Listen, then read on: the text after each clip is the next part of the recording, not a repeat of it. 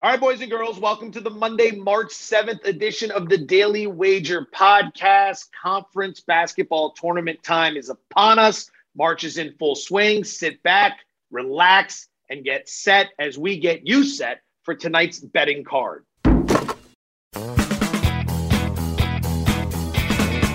Welcome one, welcome all. It's the Daily Wager podcast presented by DraftKings, America's top-rated daily fantasy app. I'm Joe Fortenbaugh, but you don't care about that. What you do care about is the fact that I'm joined by Aaron Dolan, who's making a serious run at Dan Patrick for most career appearances on SportsCenter. Did you do anything but SportsCenter hits this weekend? No, I had some good ones yesterday. I was off Saturday, and by off, you're never really off in sports, it feels like. But right. No, SportsCenter has been fun. And come on, Joe, you got to keep my head small. I got to keep my head small. Can't start off a podcast like this.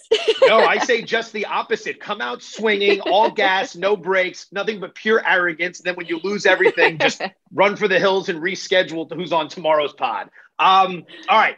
So let's start with the association. We got a lot of basketball coming your way tonight. We're going to do some NBA and then some college because there's an interesting card today. We'll begin with one of the marquee matchups. Philadelphia laying 7.5, total of 232, hosting the Chicago Bulls. What do you like here? So I'm looking at the Chicago Bulls first quarter plus 2.5 right now. The Sixers have really started out slow. They've actually fallen behind by 20 points in 3 straight games. That was against the Knicks, the Cavs, and last game against the Heat.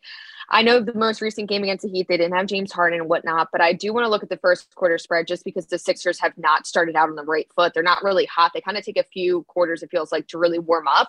The Bulls are averaging 27.5 points in that first quarter, while the Sixers are averaging 28. So they're pretty close there. And the Sixers are also 3-7 ATS in the first quarter. And the last 10 home games, they're always a better team on the road for some reason. So I am looking at Chicago first quarter plus 2.5. And I also have to note that if you've been riding this trend of Tyrese Maxey over his made threes, you have been cashing out. It's set today at 1.5. You can see it at minus 135 on Caesar Sportsbook right now, but that definitely, the juice is going to go up. But he's hit over his made threes prop in 5 straight games, averaging 3.4 made threes in that stretch. In 2 games versus Chicago this season, the last meeting on February 6th, he went 3 for 4 from the three-point line. But I will mention all the way back in November, which I think is too far, honestly, to go back. He did not hit 1 3. He only had 1 attempt. But again, I think that's too far to go back. But just so you know, the Tyrese Maxey over 1.5 made threes has been cashing for people. Maxey's been a beast. I was doing radio with a couple guys on Saturday, and the one was trying to tell me Philadelphia now has a big 3. And it's like, all right, first of all, pump the brakes on that. He's been great, but we're not just going to assign big 3 status as of now. Also, the guy who was hyping it was a Kentucky guy. So obviously it's not much of a surprise that he loves Tyrese Maxey, but Maxey has been nasty. Game number 2. Dallas laying 1, total of 217.5 against Utah. I'm going to get involved here. I'm going to play the under. 2 very slow paces when it comes to these teams. Dallas dead last in pace this season. Utah 21st. 2 teams that play very good defense. Dallas is 6th in efficiency. Utah is 13th. But what I want to look at is the fact that these two got together just 10 days ago. All right. The total was 216. Now the total is 217.5. So you got to ask why. Well, they scored 223 points in that game 10 days ago. But go inside those numbers and look at what happened. Utah shot 54% from the field, which is 7 points higher than their season average. They shot 42% from deep, which is 6 points higher than their season average. Dallas was somewhat similar, 47% from the field, 43% from deep, both above their season averages. What I'm getting at is that it was somewhat of an outlier game. In a game with a slower tempo and 2 good defenses, both teams shot the lights out, especially Utah. I don't see that happening 10 days later when they get together for the rematch. I think there are corrections, one of which is the fact that the total went from 216 up to 217.5. I see a little bit of value there. So I'll be going under 217.5. Is there anything you like in this matchup? Yeah, I mean, I feel like the total definitely stands out and the popular play will be the under. I do find it a little bit confusing. And you made great points about that most recent matchup. But they also on Christmas Day, that closing total was 213 and they flew over that. They're averaging 229.5 total points in the 2 games that they've played against each other, which doesn't make sense because the Jazz are 26th ranked in pace right now in the last 15 games, while Dallas plays at the slowest pace in the league. So for me, I'm just going to stay away from the total altogether because there's a part of me that's like, oh, this should trend over for these reasons and it should trend under for these reasons. So I'm going to stay away from that. I'm going to go with a player prop in this one. Donovan Mitchell over 24.5 points. He scored 33 points in both the matchups against Dallas. That first one was without Luka.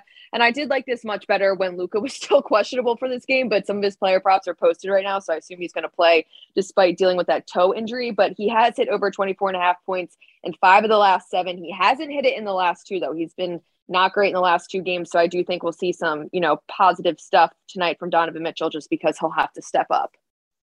Excellent. Moving along, San Antonio laying 2, total of 235 against the scorching hot Lakers who took down the Warriors over the weekend. Maybe the Lakers are back. I'm kidding. They stink. What do you like here? Okay, so this is so unpopular, this opinion, but I'm going to fade LeBron James. His double-double at no. In the last 10 games, he's averaging 30.6 points. Sorry, that was a mouthful. And 9.5 rebounds. But he's only had a double-double in 4 of those last 10 games. Against the Spurs earlier this season, he had 36 points, which is great, but only 9 boards in 40 minutes of action. He basically played the entire game. He's only had 18 double-doubles in 46 games played this season. I think people are looking at that last game and being like, LeBron James, baby, he is back. The Lakers never give me a reason to feel confident in them. And I'm going to fade the king on this one. Double-double, no, you can get it at plus 100 right now.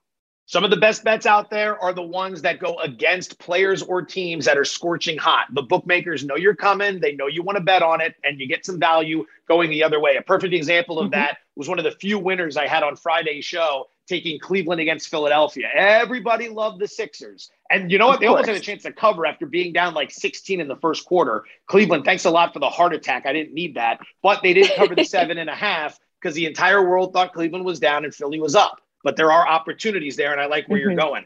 Final NBA game, hold your nose. Miami's a 15-point favorite, total of 224.5 against Houston. I'll take the 15 with Houston, all right? Like I said, hold your nose. I don't think anyone's going to want to back me on this, but hear me out here. Everyone's going to look at the spot for Houston and want to bet against them. 4th game in 6 nights, second half of a back-to-back, and they just beat Memphis yesterday. Memphis, of all teams. So everyone's going to think the big letdown's coming. I get it. But look at Miami, all right? They just played a 3-game stretch against Chicago, Milwaukee, and Philadelphia.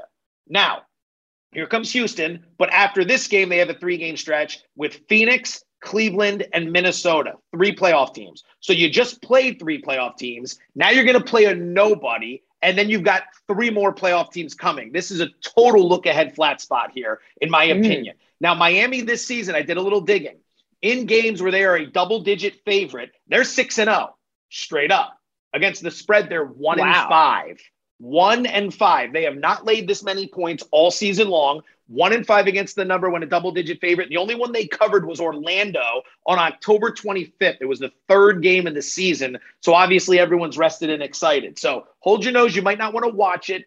Keep up with the app and do something else to keep your mind right. But Houston plus 15 against Miami. I'm going to throw 2 more college plays at you before we say goodbye. The West Coast Conference semifinal tonight, I'm taking Santa Clara plus 5.5 against St. Mary's. These 2 have met twice this season. They've been very close matchups.